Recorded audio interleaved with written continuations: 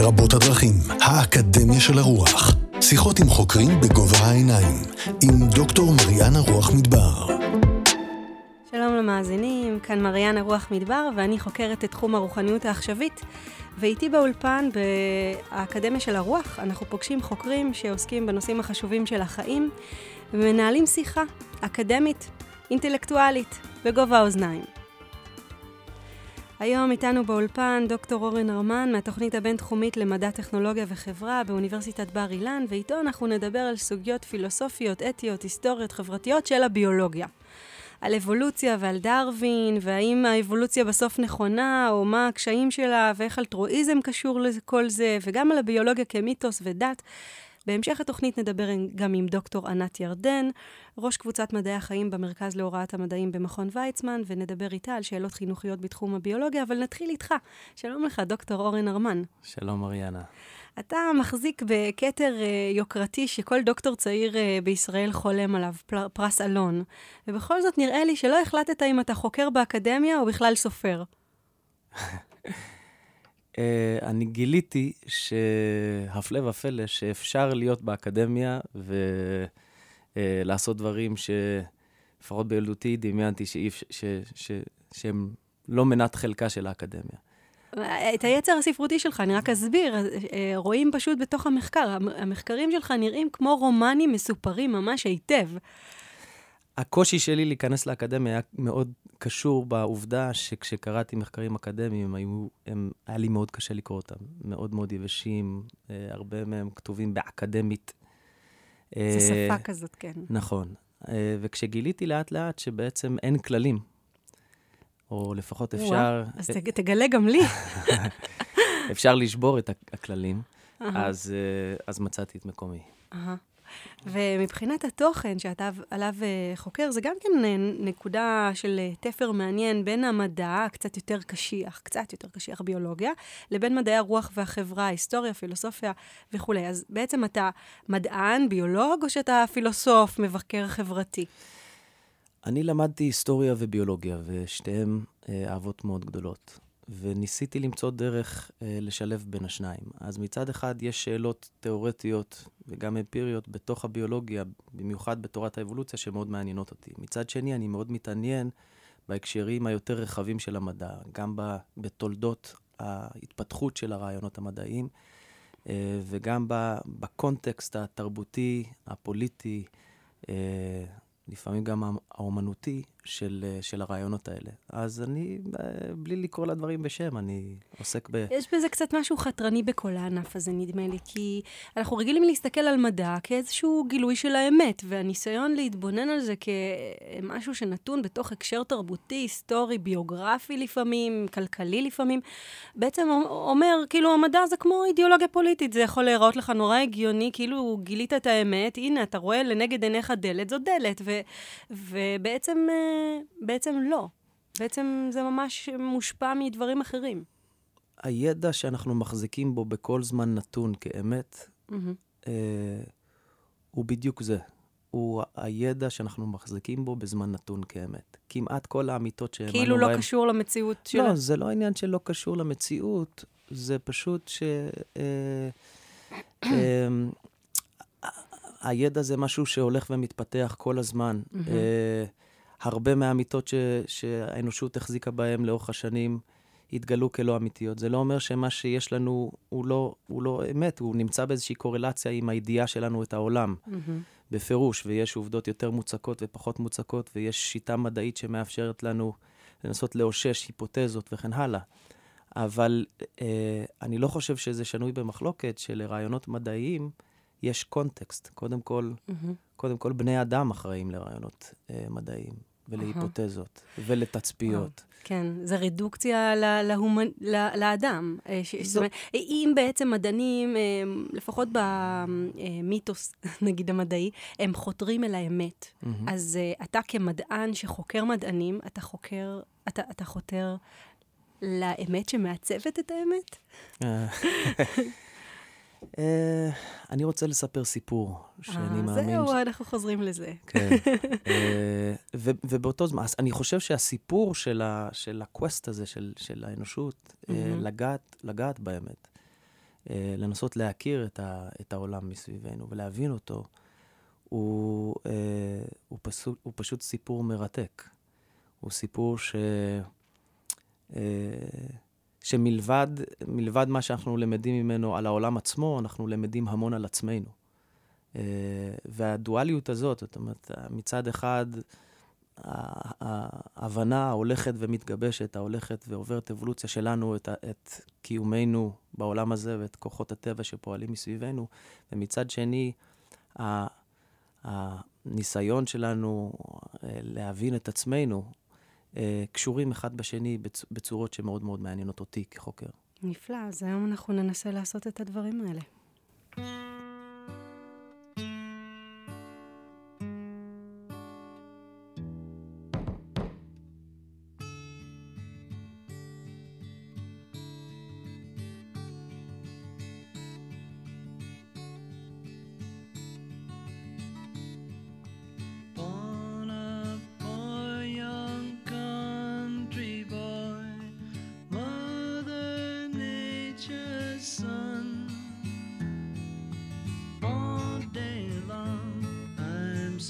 Singing songs for everyone.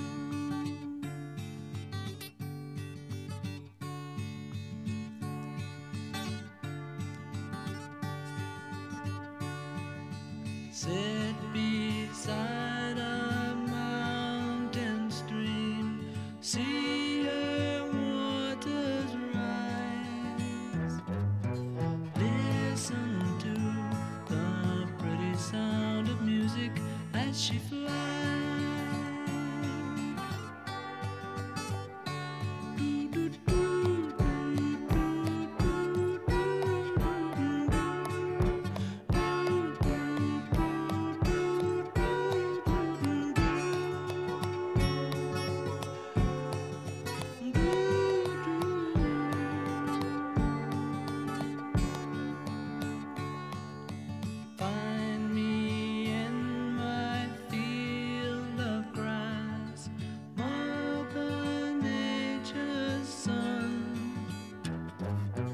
Swaying daisies sing a lazy song beneath the sun. Do do do do do do do do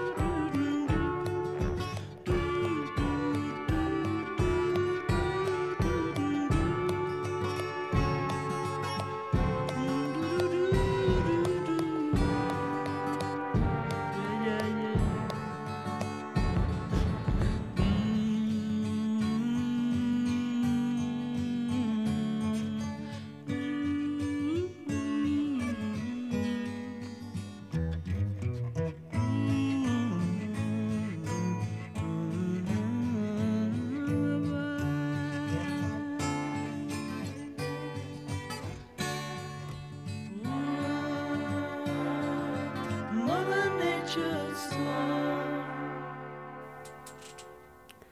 האקדמיה של הרוח מארחת את דוקטור אורן הרמן, פילוסוף והיסטוריון של הביולוגיה, ואנחנו נדבר קודם כל קצת על האבולוציה. אז הרבה אנשים בעצם מאמינים שתורת האבולוציה בסופו של דבר חותרת תחת הסדר המוסרי, תחת כל האמונות הדתיות שלנו. זה נכון? אם את שואלת אותי, אני חושב שהתשובה היא לא, זה לא נכון. כי בעצם, מאיפה זה מתחיל? שהתיאוריה של דרווין היא בעצם לא צריכה את אלוהים יותר. זה קודם כל. אפשר להסביר את כל העולם החי ללא אלוהים, זה דבר אחד. ודבר שני זה שזה בעצם סותר את כל הדברים שנובעים מהדת. זאת אומרת, אם אלוהים ברא את העולם, ואם הוא נתן לנו את המצוות, ואם הוא מצפה מאיתנו למשהו, אז ובעצם אם כל זה לא נכון, אז צריך לעקור את הכל מההתחלה, ולחשוב מחדש על כל המשמעות של הקיום שלנו כאן. היסטורית זה באמת מה שקרה, זאת אומרת, כשדרווין פרסם את הספר שלו, אז הספר נתפס כאיום מאוד מאוד קשה על הדת, על הדת הנוצרית.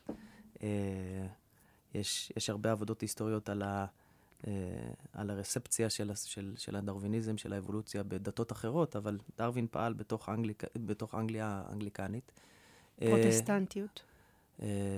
Church of England, כן. והדבר הזה היה מאוד מאיים, כן. כשלדרווין היה בולדוג שקראו לו הקסלי. קראו לו דרווינס בולדוג, ל-T.H. הקסלי, תומאס הנרי הקסלי. והספר יצא ב-1869. דרווין היה אדם שדי נחבא לכלים.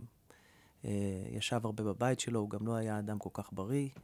אתה כתבת שהוא היה מהפכן ביישן או משהו כזה. כן, כן. אז את עבודת המיסיון עשו בשבילו, ובמיוחד עשה בשבילו תומאס הנרי הקסלי, שהיה יותר צעיר ומאוד נמרץ.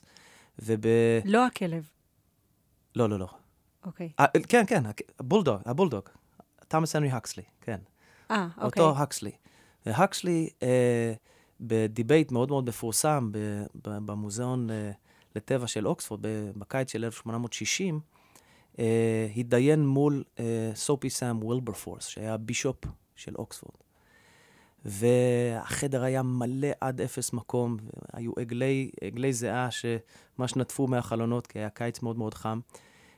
ובעצם אנגליה התקבצה שם, או מי שהצליח להיקבץ, כדי לראות מי זוכה בתחרות הזאת, בין אנשי האבולוציה לבין אנשי הדת. עדיין אז העולם הדתי היה מעורב מאוד מאוד עמוק בתוך העולם האקדמי, או שזה כבר היה שלב כן, עדיין כדי להיות דון באוקספורד, אתה היית, או בקיימברידג', היית צריך להיות איש דת.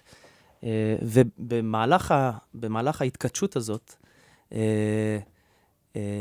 הקסלי, וילברפורס אמר להקסלי, תאמר לי, אדוני המכובד, מאיזה צד אתה טוען שאתה בא מהקוף? מהצד של סבא שלך או מהצד של סבתא שלך?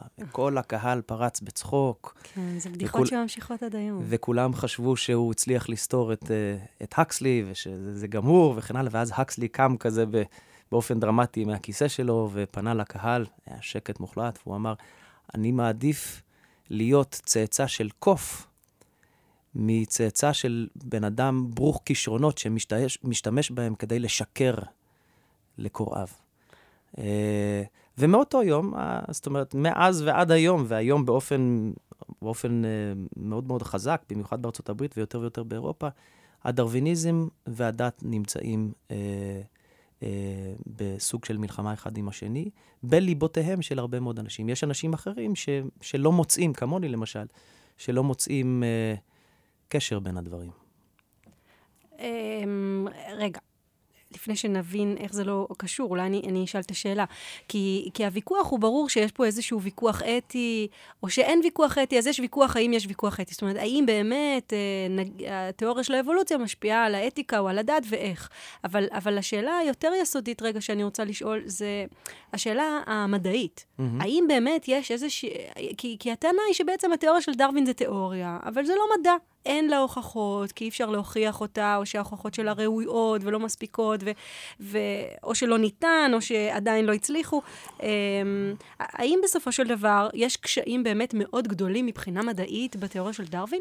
התיאוריה של דרווין היא אכן תיאוריה, אבל המדע מורכב מתיאוריות. והתיאוריה, יש תיאוריות פחות חזקות, יש תיאוריות יותר חזקות. התיאוריה של דרווין היום מאוששת פחות או יותר כמו שהתיאוריה ההליוצנטרית מאוששת. ההליוצנטרית, כלומר שהשמש במרכז היקום. כן.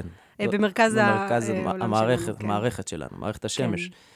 אז מהבחינה הזאת זאת אומרת, כמו שכדור הארץ לא סובב סביב השמש ולא להפך, אז באותה מידה ברור שמוצאנו מן הקוף, ומוצא המינים הוא ממינים אחרים. זה לא שהמוצא שלנו מהקוף, אלא שלנו ולקוף יש אב כמון משותף. אבל כן, מהבחינה הזאת של הראיות שמאוששות את התורה, אין בעיות. יש כל מיני שאלות מדעיות שקשורות בדיוק למכניזמים הספציפיים שמשחקים תפקיד, שאחראיים לאבולוציה שאנחנו צופים בה ומכירים בה, משלל ראיות שונות. למשל, מה בדיוק הכוח של הברירה, היחסי לעומת למשל משהו שנקרא genetic drift, זאת אומרת, מעבר של גנים באוכלוסייה שהם לא תלויים בברירה טבעית, אלא שקורים באופן רנדומלי. שאלות כאלה הן שאלות שעדיין... יותר ספציפיות. כן, זאת אומרת, לא משהו שממוטט את כל התיאוריה. לא, אין דרוויניסט שיאמר לך שאנחנו מבינים בדיוק איך האבולוציה מתרחשת, ודאי, מפני שהרבה ממה שהתרחש באבולוציה קרה לפני הרבה מאוד זמן, חסרות לנו הרבה מאוד ראיות, מין כאלה smoking guns, שהיינו רוצים אולי להחזיק בהם, אבל יכול להיות שלעולם לא נחזיק בהם. מצד שני, התורה עצמה, זאת אומרת, המכלול השלם של התיאוריה לא נתונה בספק. מי שמנסה לערער אותה, זה אנשים שלתפיסתם, תורת האבולוציה, במובן כזה או אחר, מהווה איום מאוד אמיתי על צורת חייהם ועל החינוך של הילדים שלהם. מי? וזה... אנשים שהבריאה זה הדבר המרכזי בסיפור הבריאה? כן, וזה עניין, אבל זה עניין פוליטי לחלוטין. הוא לא מדעי בכלל.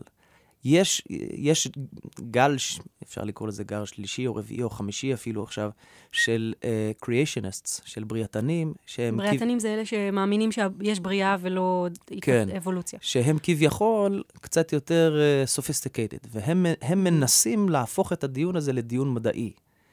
זאת אומרת, לטעון שהראיות הן לא חזקות וכן, אבל הדיון הזה, זאת אומרת, אתה אומר תכל'ס, זה לא דיון מדעי. לא, אין בו שום עניין מדעי, זאת מלחמה פוליטית חברתית. אבל מכיוון שאתה לא מדען, אני רוצה לשאול אותך גם על תיאוריה רוחנית אחרת, והיא שבעצם האבולוציה מכוונת על ידי אלוהים, ולכן אין סתירה. או שסיפור הבריאה הוא בעצם משל, אלגוריה, ויש לו מטרות אחרות, ואז בעצם לא חייבת להיות סתירה בין האבולוציה לבין תפיסות דתיות אפילו. מסורתיות. בפירוש. אם את שואלת אותי, יש אנשים שמאמינים בזה. אבל אפשר להכניס את אלוהים בכל זאת לתוך המשוואות של דרווין בחזרה? באיזשהו מקום להגיד שהוא מכוון את אני יודעת, היום האקראיות שולטת כל כך בכל דבר, אז כן, גם במחקרים שלי אני נתקלת בנושא הזה של להכניס את הקדושה חזרה לתוך התהליכים אקראיים. אני לא יכול לענות לך לשאלה הזאת, אפשר להכניס את אלוהים לתוך המשוואות. זה לא מקומי, יש שם איזה ואקום, איזה מקום. אין לי שום ידיעה בעניין הזה, אבל מה שחשוב לומר, שתהליך האבולוציה הוא לא תהליך רנדומלי לחלוטין, הוא לא תהליך אקראי. זאת אומרת, רוב השונות בטבע שעליה הברירה פועלת, נוצרת באופן אקראי. זה מה שאנחנו קוראים מוטציות. לא כל השונות. מה זאת אומרת? חלק טלאולוגי? זאת אומרת, לקראת תכלית מסוימת? יש שונות שהיא לא, אנחנו לא קוראים לזה טלאולוגיה, אבל היא לא רנדומלית במובן הזה שיש סיכויים יותר גדולים לקומבינציות מסוימות של שונות להיוולד מקומבינציות אחרות. אבל פה נגמרת האקראיות בתהליך, מפני שהשלב השני זאת הברירה. הברירה זה לא תהליך אקראי בכלל. הברירה היא תהליך מאוד מאוד מכוון. זה לא שיש יד מכוונת, אבל זה תהליך שהוא מכוון במובן הזה שהוא לא אקראי. אז אנשים חושבים על האבולוציה כמשהו של לחלוטין אקראי, ופשוט יש כל מיני שונות שמסתובבת בעולם הזה, ובאופן אקראי לגמרי פתאום נוצר עין, ואיך זה יכול להיות וכן הלאה. כן, איך זה יכול להיות? זה יכול להיות מפני שלאורך המון שנים, במין צעדים מאוד מאוד קטנים, כשיש לך אוכלוסיות מספיק גדולות, וכמות של מגוון של שונות מספיק גדולה, עם איזשהו רייט של מוטציות מסוים, לאורך הזמן, אותם מופעים שהם יותר מותאמים לסביבה שלהם נבררים. והתוצר של כל הדבר הזה, זה כל הדברים המדהים שאנחנו רואים מסביבנו.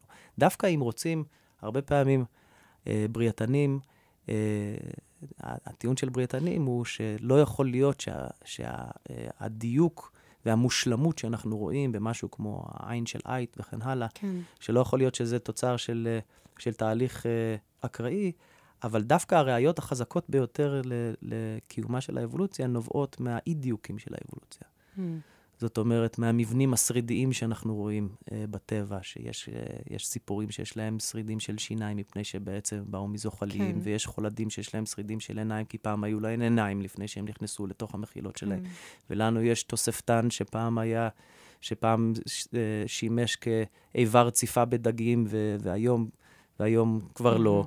זאת אומרת, אתה עכשיו נכנס לקטע של ההוכחות.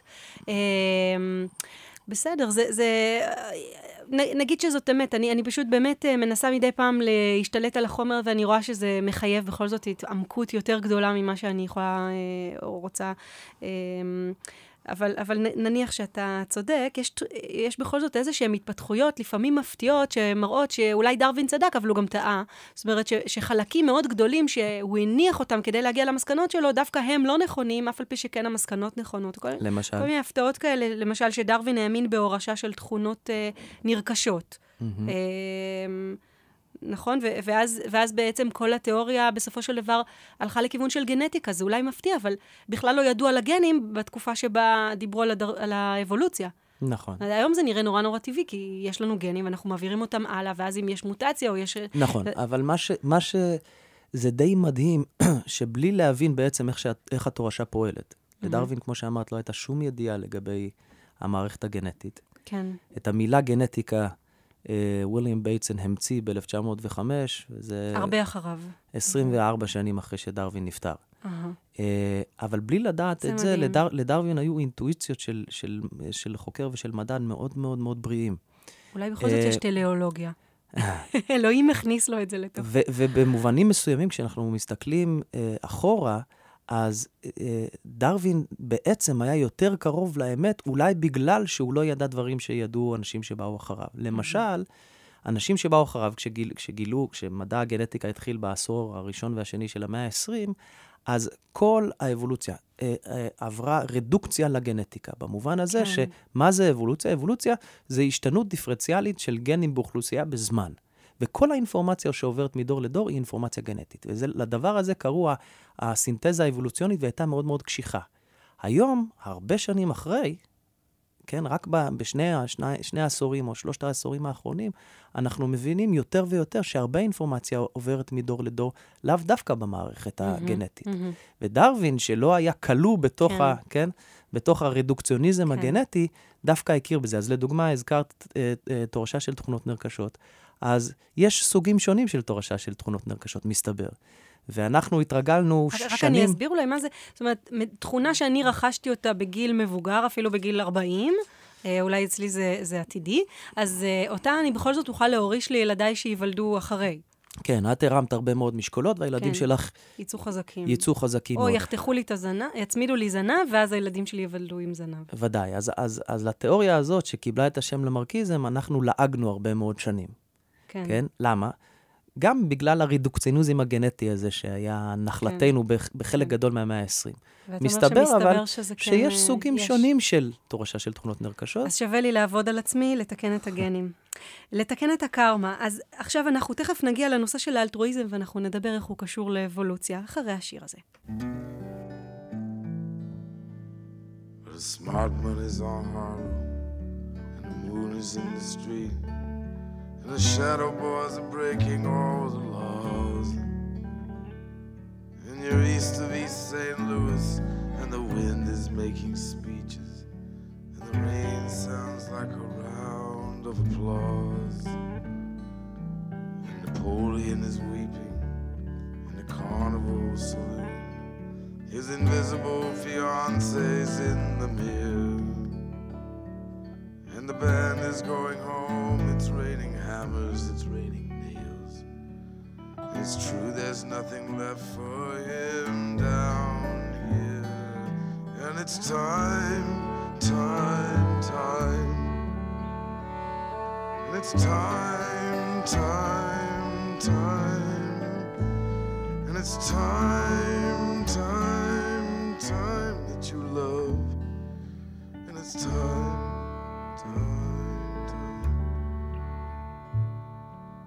And they all pretend they're orphans, and the memory's like a train.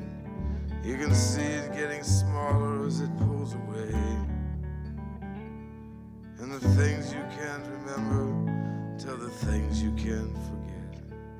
The history puts a saint in every dream. Well, she said she'd stick around until the bandages came off. But these mama's boys just don't know when to quit. And Matilda asked the sailors, all those dreams or all those prayers. So close your eyes, son, and this won't hurt a bit. Oh, it's time.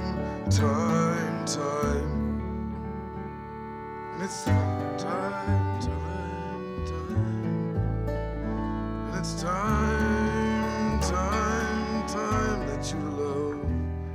It's time, time.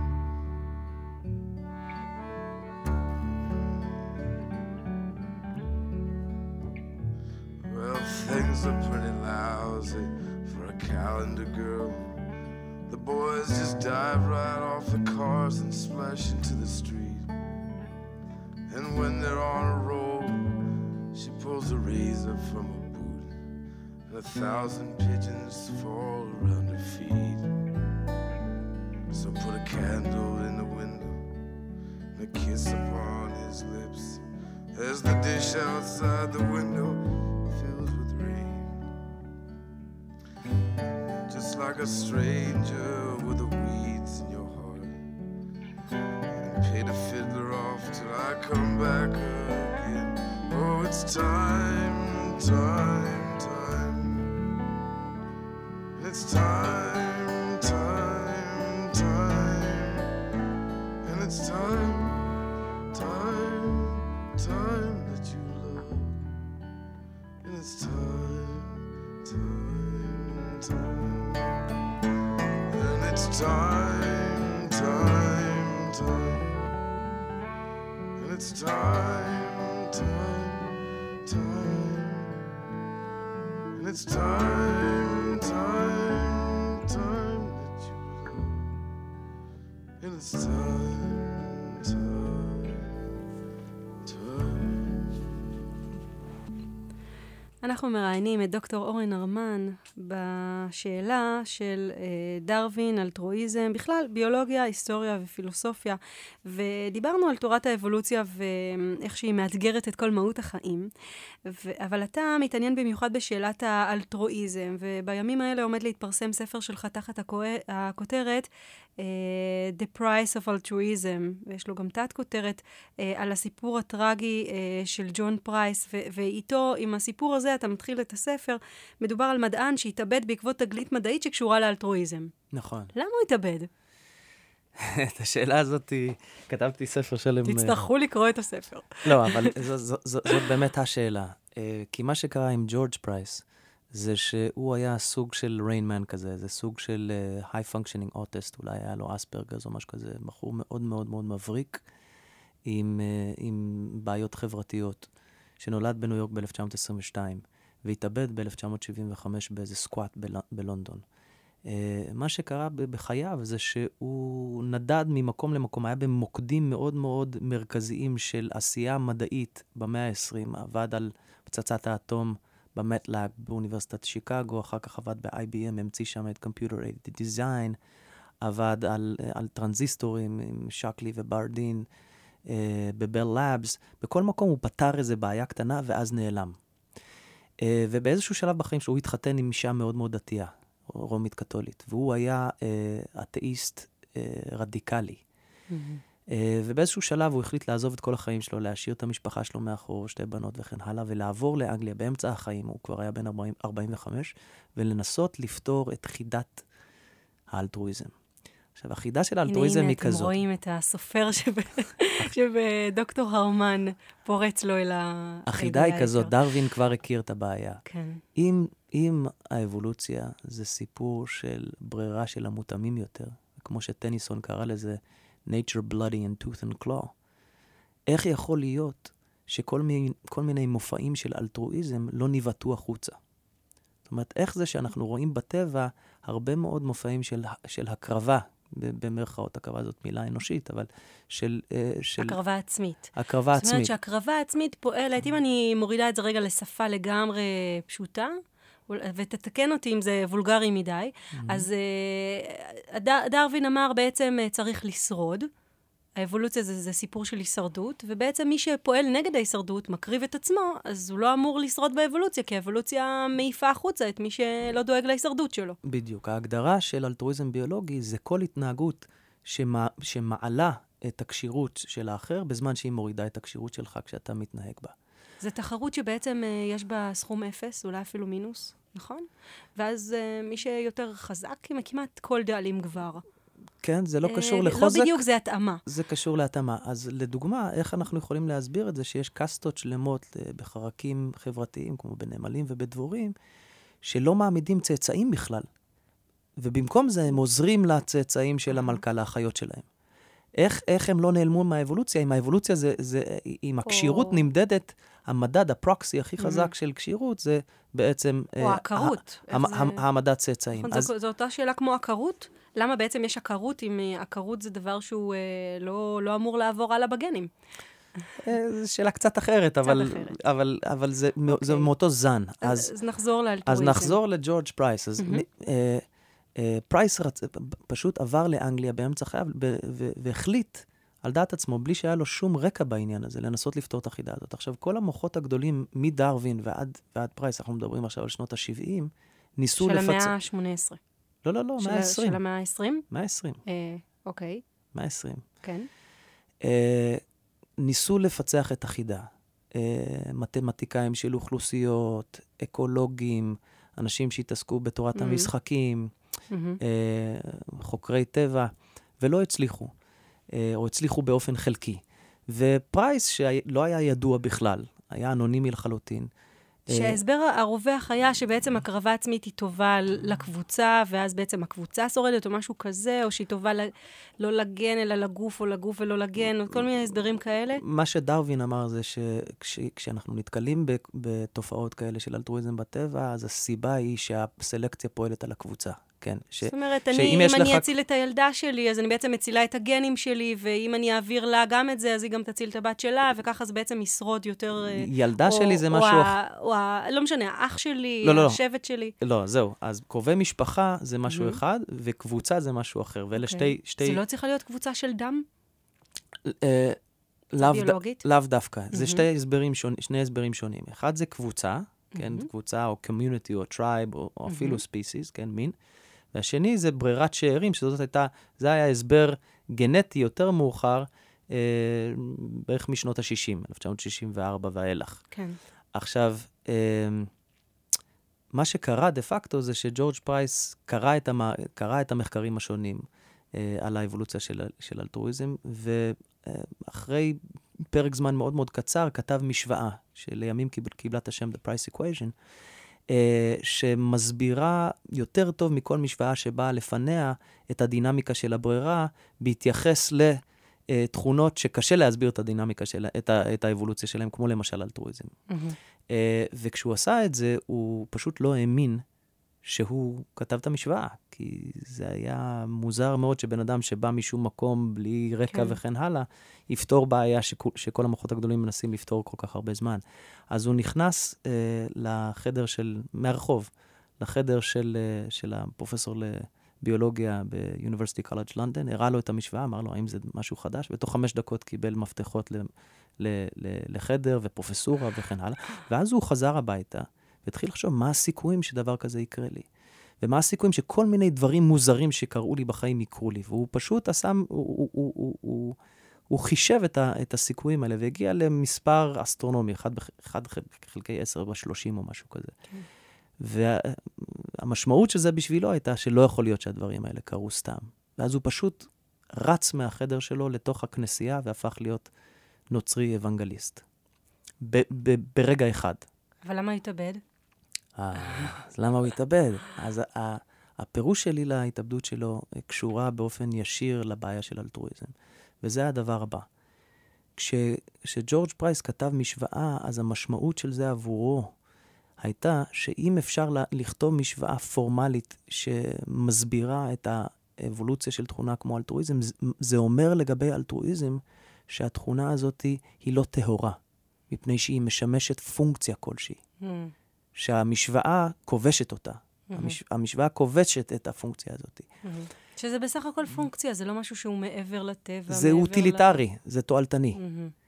אז אם כל הטוב שאנחנו רואים בטבע הוא תועלתני, הוא לא טוב אמיתי. ואז ג'ורג' פרייס, מה שהוא עשה, זה לצאת בחייו בחיפוש אחר הטוב האמיתי, ממש true selflessness. וזה הוביל אותו לכל המסכנים ברחובות בלונדון, שהוא פשוט הפך להיות האבא שלהם, הזמין אותם אליו הביתה, נתן להם כסף, הכיל אותם וכן הלאה, עד שהוא עצמו הלך והתדרדר, והפך בעצמו להיות הומלס ברחובות, ובסופו של דבר באופן טרגי איבד עצמו לדעת. כן. אז טוב, הדוגמה הזאת מראה לנו באמת איך שהביולוגיה וההתפתחות המדעית וכולי קשורה באופן מאוד מאוד הדוק להיסטוריה ופילוסופיה, וברור גם שהנושא של אלטרואיזם קשור ישירות לשאלות של מוסר, אף על פי שהוא קשור לפי מה שאתה מתאר גם ישירות לשאלות של ביולוגיה. אז החידה הגדולה היא זו. כמו שאמרתי, ההגדרה של אלטרואיזם ביולוגי, זה כל התנהגות שמעלה את הקשירות של מישהו אחר בזמן שהיא מורידה את הקשירות שלך. אז ההגדרה הזאת, שימי לב, היא לא תלויה במוח או בכוונה. ויש באמת אלטרואיזם בטבע באמבות ובבקטריות. לעומת זאת, כשאנחנו מדברים על אלטרואיזם בין בני אדם, מה שחשוב זאת הכוונה. זאת אומרת, אם אני אעשה משהו אלטרואיסטי כלפייך, אבל את תדעי שהכוונות שלי לא היו טהורות, לא תראי בי אלטרואיסט ובצדק. אז שתי ההגדרות האלה שונות, אלטרואיזם של בני אדם ואלטרואיזם ביולוגי, הם שונות. אבל מצד שני, הם שונים. אבל מצד שני, המוח שלנו, מה שמאפשר לנו אלטרואיזם, כן? זה איבר שעבר אבולוציה. אז השאלה הגדולה היא, מה הקשר בין שני הדברים? מה הקשית הזאת שמחברת בין... מה זה? למה את נאנחת ככה? מה הקשית שמחברת בין... מעניין ומורכב. בין האבולוציה הביולוגית לבין האבולוציה התרבותית. זאת אומרת, איך האלטרואיזם הוא נשאר, הוא מעבר לדחף ביולוגי, אלא באמת מחבר אותנו לאיזשהו מותר האדם מן הבהמה? כן, זה עניין מאוד מאוד סבוך, כי ברגע שיש תרבות ויש מוח ויש שפה, אז האבולוציה הופכת להיות תופעה הרבה יותר מורכבת מרק אבולוציה גנטית או אפיגנטית, כן?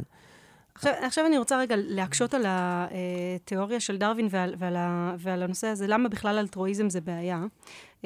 ככה, בתור מישהי שלא מבינה כלום מהחיים. אז...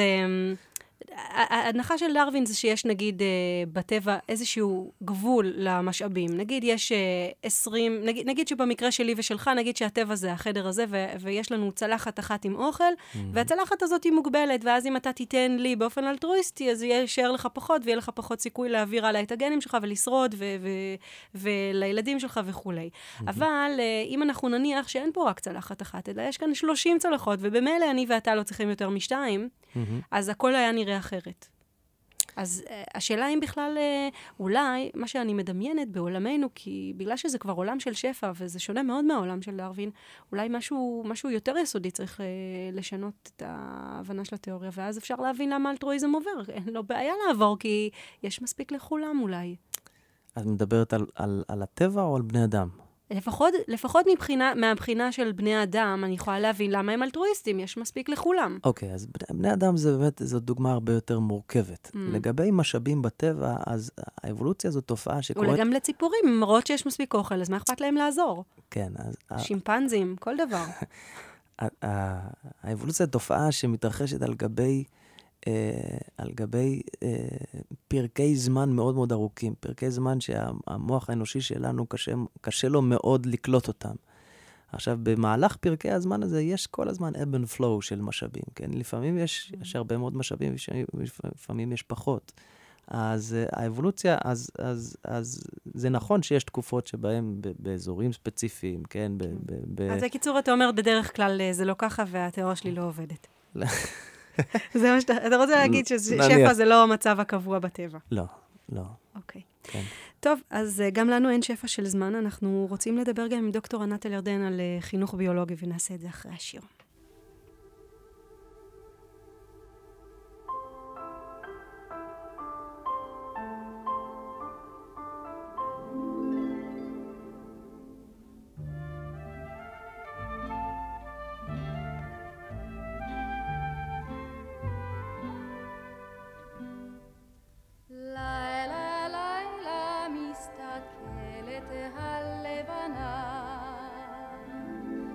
בפרחים אשר הנצו בגינה, בציצי היקינתון בגננו הכתום. לילה לילה מסתכלת הלבנה, ואומרת הלבנה לעננים,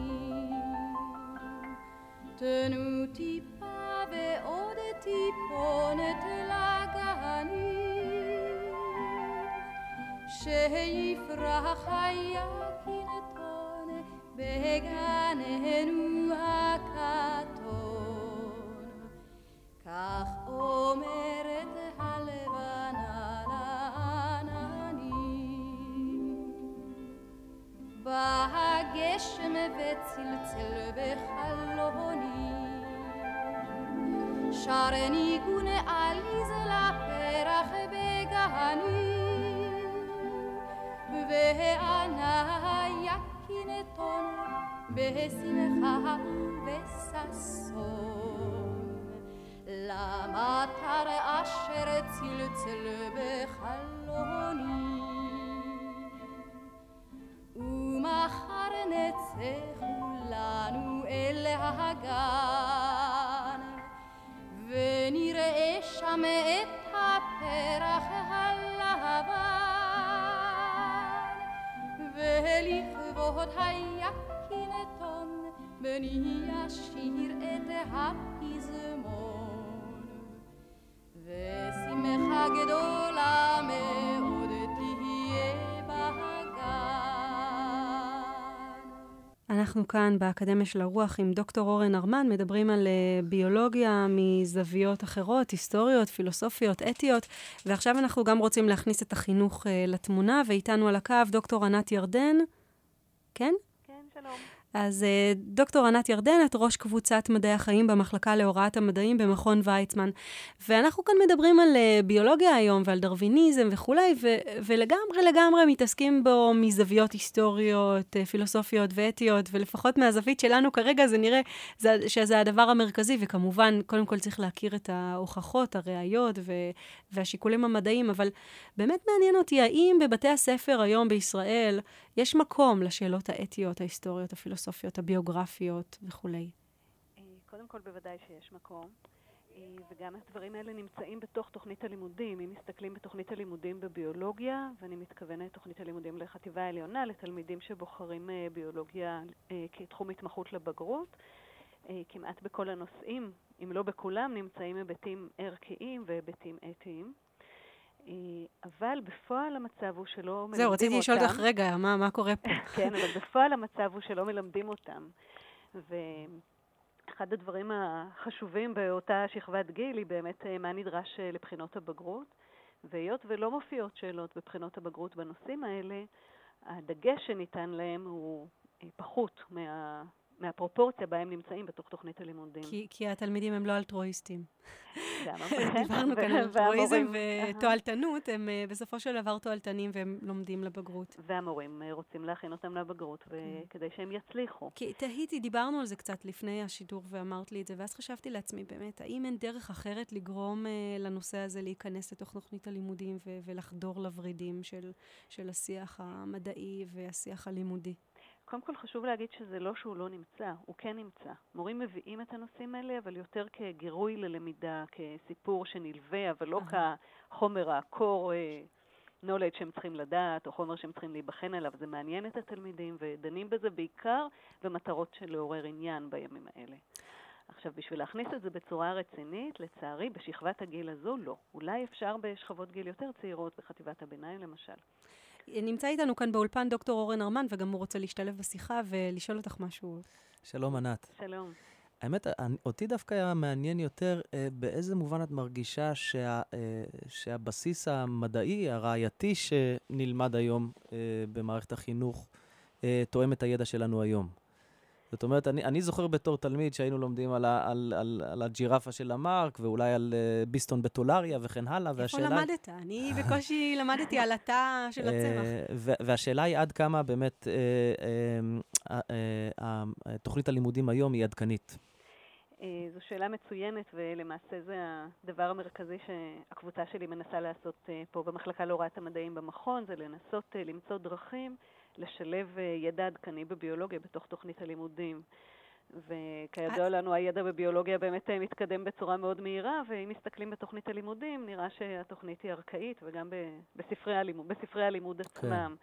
בביולוגיה זה מתקדם, הידע המדעי מתקדם יותר מאשר בתחומים אחרים? זאת אומרת, זו בעיה יותר אקוטית? אני חושבת שזה מתקדם בכל התחומים, אבל בביולוגיה, ההרגשה שלי שזה יותר אקוטי, אבל יכול להיות בגלל שאני ביולוגית, אולי אני לא מספיק אובייקטיבית, או אין לי ידע מספק על התחומים האחרים. עד כמה אנחנו לא מעודכנים?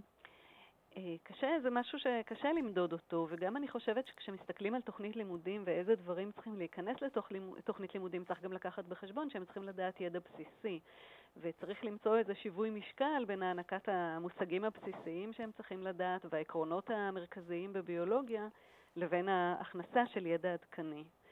ולכן אני חושבת שצריך למצוא דרכים להכניס דברים חדשים, אבל לא כל התוכנית צריכה להיות כמובן חדשה.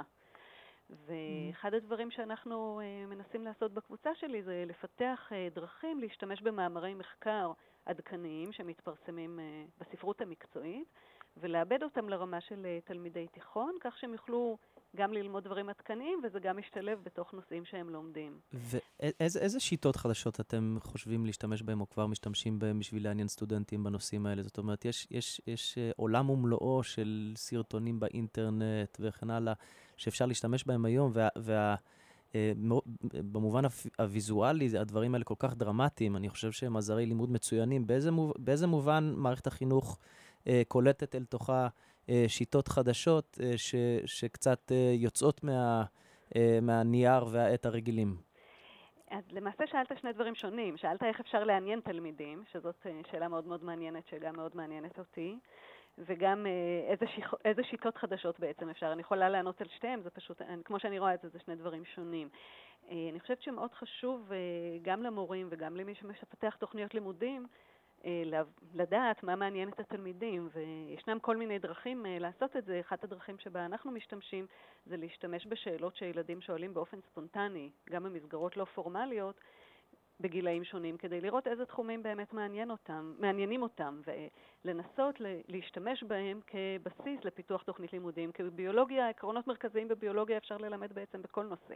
אז אתה, נדמה לי שהזכרת, אפשר ללמד למעשה בהקשר לכל יצור או לכל תהליך, אז לנסות לא לקחת דווקא את הדברים הקלאסיים, אלא לחפש מתוך דברים שמעניינים אותם. זה הרעיון או שמורים גם השתמשו, להנחות מורים להשתמש בשאלות שהתלמידים שואלים, כגירוי ללמידה של נושא מסוים. עכשיו, בקשר לשיטות, הזכרת סרטונים, ישנם באמת סרטונים, עושים בהם שימוש הרבה, באמת מורים לביולוגיה מאוד מנסים להביא דברים כאלה. מעודכנים. או סרטונים, כן, דברים מעודכנים, כתבות שמתפרסמות בעיתונות היומית ודברים מהסוג הזה. מה שאני לא יודעת אם התכוונתי לזה, אבל מה שאני חושבת, מה שאנחנו מנסים לעשות בקבוצה שלי, זה לנסות להשתמש בשיטות שמדענים משתמשים בהם בשביל לרכוש ידע בביולוגיה, בשביל שתלמידים ישתמשו באותם שיטות, למשל. זאת אומרת שיבינו את האופי הניסיוני, מדעי, נכון. בעצם של הידע המדעי, דרך זה שהם לא רק מקבלים את השורה התחתונה של המאמר, אלא כמו שאמרת, ממש לומדים לקרוא את המאמר, ואז לראות את כל השקלה וטריה, ואיך בעצם מביאים ראיות, על מה זה מבוסס, ואולי לפרק קצת את מושג האמת המדעית. נכון. אז רק שאלה אחת אחרונה, דוקטור ענת ירדן, האם הנושא של אלטרואיזם הוא חלק מתוכנית הלימודים בביולוגיה? האמת שקשה לי לענות, אני באמת לא יודעת. אוקיי. מצטערת. אני יכולה לבדוק את זה ולחזור אליכם, אבל אני ככה מ-top of my head אני לא זוכרת. אוקיי, אז תודה רבה לך, דוקטור ענת ירדן, וראש קבוצת מדעי החיים במחלקה להוראת המדעים במכון ויצמן. תודה רבה לכם. תודה. להתראות.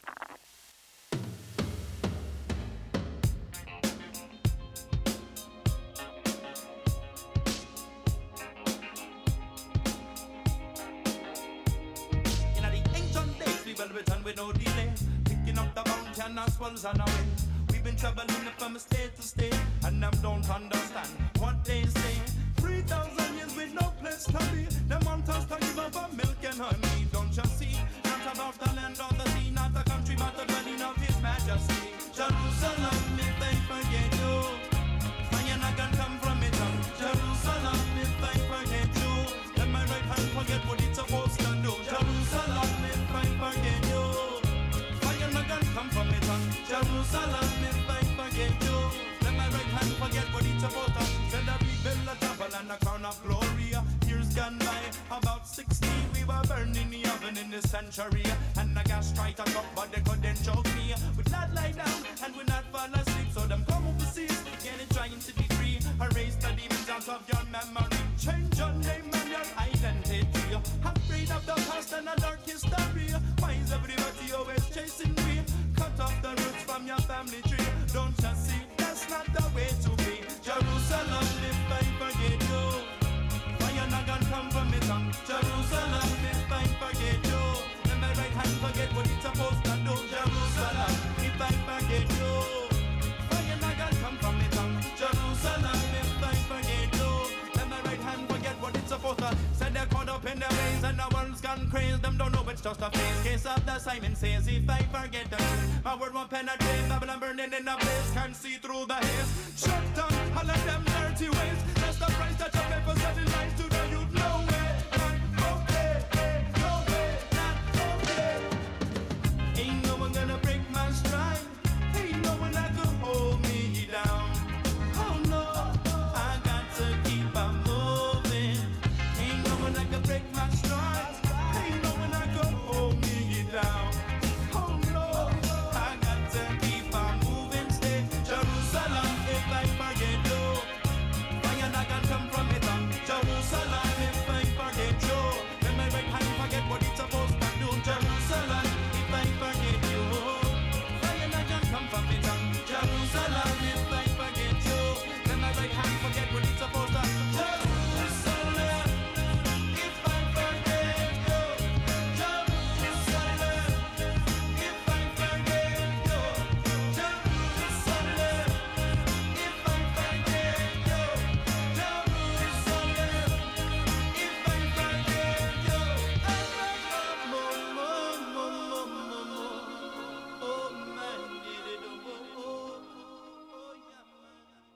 ג'רוזלם של מתיסיהו, ואנחנו כאן עם דוקטור אורן הרמן, מדברים על אלטרואיזם, דרוויניזם וכולי, ואני רוצה קצת יותר להיכנס לשאלות של אתיקה, כי זה בעצם במוקד של שאלת האלטרואיזם, זה לא סתם בעיה ספציפית באבולוציה, זה בעיה שהיא נוגעת לדת, למדע, למוסר, לחברה, ואני רוצה לשאול כמה שאלות, בעצם אולי השאלה היסודית. בדרך כלל אנשים מדברים על דרוויניזם, אז אומרים, ברור שזה לא מדויק, אומרים, החזק שורד, אז כאילו אני צריך לדאוג לאינטרסים שלי, אני צריך לשרוד, ובעצם האלטרואיזם חותר תחת הטענה הזאת שהדרוויניזם דוחף אותנו לזה שאנחנו רק צריכים לשרוד. זה נכון, היו מממשיכיו של דרווין, או כאלה שחשבו שהם ממשיכיו של דרווין, שתרגמו באופן מאוד גס את העקרונות של תורת האבולוציה לכדי הבנה של חברות אנושיות ושל החברה האנושית. הם קיבלו שם דרוויניסטים חברתיים.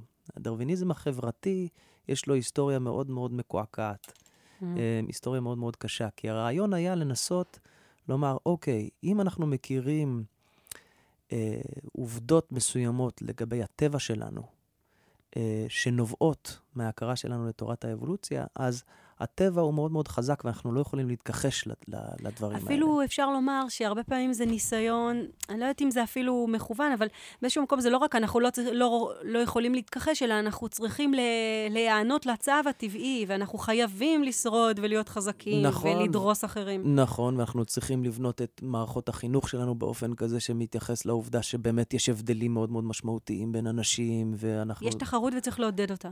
כן, בהחלט, בהחלט. כי בסופו של דבר, אם היא הצליחה כל כך טוב בטבע, כן, אם כל מה שאנחנו רואים מסביבנו הוא בעצם תוצר של איזושהי תחרות כזאת, אז אם אנחנו נשים גלגלים בתחרות הזאת, אנחנו בסופו של דבר רק נפגע בעצמנו. כן. אז אם ככה, עכשיו אני עושה צעד, מי שבעצם חוקר את האלטרואיזם, את שאלת האלטרואיזם, באיזשהו מקום הוא גם מקדם אג'נדה. הוא בעצם אומר, אני לא רק מנסה להבין, להסביר את האלטרואיזם, אלא בעצם אני גם מצדיק את האלטרואיזם. לא, אני לא חושב שזה נכון לומר דבר כזה. אני חושב שיש אנשים שמאוד מעניינות אותם תופעות מסוימות בטבע. אלטרואיזם זאת אחת מהתופעות האלה. יש אחרים שעושים מזה אג'נדה. אז רגע, אוקיי, בדיוק. זה לא עניין פוליטי כשלעצמו. בוא נפריד רגע בין האדם עצמו, שהוא אולי חוקר את האלטרואיזם, והוא לגמרי משולל אינטרסים, לבין השימוש, באמת, האידיאולוגיה החברתי, בכל מיני מחקרים כאלה, במדע, שימוש במדע, גיוס שלו, בשביל להיות עכשיו אלטרואיסטים, כי זה הצו של הגנים שלנו. אז כבר במאה ה-18, דיוויד יום עלה על הבעיה הזאת. הוא קרא לזה the naturalistic fallacy. Naturalistic fallacy, המשמעות שלה זה שמה שטבעי הוא נכון. כן? קידוש של הטבע. מה שטבעי הוא נכון. וזאת בעיה מאוד מאוד גדולה. זה חוסר היכולת שלנו להפריד בין עובדות מסוימות לבין התכתיבים המוסריים שאנחנו רוצים לגזור מן העובדות האלה. כן. עכשיו, לגבי... אז יש... אבל למרות שהוא עלה על זה, אני לא יודעת אם זה הצליח לחלחל לשיח הציבורי, ובאמת, האם באמת אנשים עושים את ההבחנות האלה? אני חושב שמאוד מאוד קשה לאנשים לעשות את ההבחנות האלה, ואנחנו רואים את זה חזור ושנו, למשל בוויכוח על הומוסקסואליות. כן. כן, אז יש הטוענים שאומרים, אוקיי, זה דבר טבעי. אם זה דבר טבעי, אז מה המשמעויות של הדבר? אם זה טבעי, אז אנחנו לא צריכים... אז אסור לחברה לכעוס או להוקיע, כל מיני דברים כאלה. זאת אומרת, יש איזה תרגום מאוד מאוד פסילי כזה, כן? ישיר, בין התפיסה שלנו של מה שטבעי, לבין התפיסה שלנו של מה שנכון. עכשיו, לגבי אלטרואיזם, אז בגלל שבאמת להרבה מאוד אנשים קשה להפריד בין שני הדברים האלה, אז יש כאלה ששומעים על אלטרואיזם בטבע, וזה מעלה אצלם חיוך. אומרים, דרווין טעה, כן? כאילו, תמיד חיכינו, ידענו שדרווין טעה, עכשיו אנחנו יודעים למה. וזה לא selfish genes, זה nice genes וכן הלאה. אז יש כל מיני תרגומים פופולריים של הדברים האלה. מדענים רציניים לא מתייחסים על הדברים האלה באופן... אתה מדען רציני? את מדענית רצינית. אתה ניסית לפענח את הבסיס הביולוגי של המניעים שלך לכתוב את הספר? למה רצית לכתוב את הספר על אלטרואיזם? היו לך גם מטרות מעבר למטרות המדעיות? כן, המטרה שלי הייתה כזאת. ויטקינשטיין כותב בטרקטטוס שלו, פילוסוף מאמצע המאה ה-20. גם אחרי שאנחנו נענה על כל השאלות המדעיות שאנחנו יכולים להעלות על הדעת, אנחנו לא נתחיל לגרד את הבעיות האמיתיות שלנו.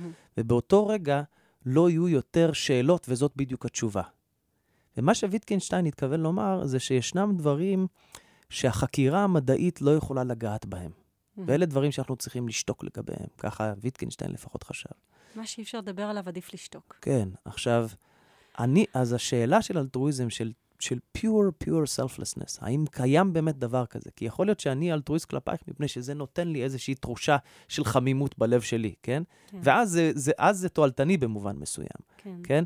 אז האם באמת יש אלטרואיזם טהור? זאת שאלה שהמדע היה מאוד רוצה לענות עליו, אבל שלמעשה אין לו ולא יהיו לו לעולם הכלים. אז אני רציתי לספר את הסיפור של 150 שנים של ניסיונות לפצח את החידה, באמצעות דמות היסטורית, ביוגרפיה היסטורית של בן אדם, שנתקל בקיר של ויטקינשטיין, באופן אמיתי באמת, באופן פיזי. וההתקלות שלו הייתה במקרה שלו מאוד מאוד טרגית, אבל היא לימדה אותנו אמת מאוד גדולה. וזה שהמדע, שאנחנו כל הזמן מעללים אותו, ואנחנו בעדו ומשבחים אותו, ואנחנו, הרבה מהחיים שלנו תלויים בפירותיו, המדע לא יכול לגעת בכל השאלות. עשית לעצמך חיים קשים, לא יכולת לוותר על הספרות, לא יכולת לוותר על ההיסטוריה, לא על המדע, לא על הפילוסופיה. עכשיו אתה בעצם מוצא את עצמך, נאלץ לשלוט בכולם. זה רווח מאוד אדיר, אבל גם עומס אינטלקטואלי עצום. אבל זה כל הכיף שבעניין. אז אתה נהנה. ודאי. אתה גם נהנית להפיק בטלוויזיה סדרה טלוויזיונית, אז הרצל אמר שבעצם הייתה באיזשהו מקום אקט אלטרואיסטי, איזשהו ניסיון להגיד משהו לחברה הישראלית על הזהות היהודית שלה. זאת הייתה דחף תוכנית... ביולוגי אלטרואיסטי בלבד. שעשיתי, אני לא יודע, זאת הייתה הזדמנות לנסות להביע מחשבות על מה קורה היום בישראל של שני אנשים צעירים, זה אני ביחד עם חבר טוב שלי, דוקטור ינאי אופרן, שהוא ביופיזיקאי גם בבר אילן. ואנחנו פשוט רצינו לשים את האצבע על איזה שהן תופעות שמתרחשות בתוך הזהות הישראלית, שנראות לנו מאוד מאוד מעניינות. שבירת הכללים, או החומות, או המחיצות שהיו קיימות בתוך הדיאגרמה של הזהות הישראלית מאז ומתמיד, ושהיום הולכות ומשתנות. אז עשינו על זה סדרה, ומאוד מאוד נהנינו, אז אני לא... אז זה היה תועלתני. כן. אני מציינת את זה, כי אולי אנשים ישיגו איכשהו את הסרט ויצפו בו, כי זה באמת חבל שהוא הפסיק, זה סדרה בעצם קצרה. אני חושב שמראים את זה, אין לי טלוויזיה, אבל כל הזמן עוצרים אותי ברחוב, אז אני חושב שמראים את זה. לא, ברצינות. אוקיי, יופי. תודה. אז מה שכולם, כל הצופים, המאזינים שלנו לא צופים בו, זה החיוך הנעים שלך, שאין ספק שהוא מחבר אותך באופן מאוד טבעי לנושא של אלטרואיזם. ואני מאוד רוצה להודות לך, דוקטור אורן הרמן, מהתוכנית הבינתחומית למדע, טכנולוגיה וחברה באוניברסיטת בר אילן, שהגעת להתארח אצלנו באולפן רדיו מהות החיים, בתוכנית האקדמיה של הרוח. תודה רבה, היה כיף. ותודה גם באמת על המפעלים שאתה עושה, אף על פי שאולי הם רק מדעיים ואולי הם רק תועלתניים, אבל אני בכל זאת מרגישה שיש בהם מעבר. תודה רבה. תודה, תודה. גם בפעמים הבאות נפגוש בתוכנית חוקרות וחוקרים שעוסקים בנושאים החשובים של החיים, ויחד איתם נתבונן בכל פעם מזווית אקדמית על נושא אחר בעולם הרוח, ונצא למסע אינטלקטואלי מרתק בגובה האוזניים. להשתמע.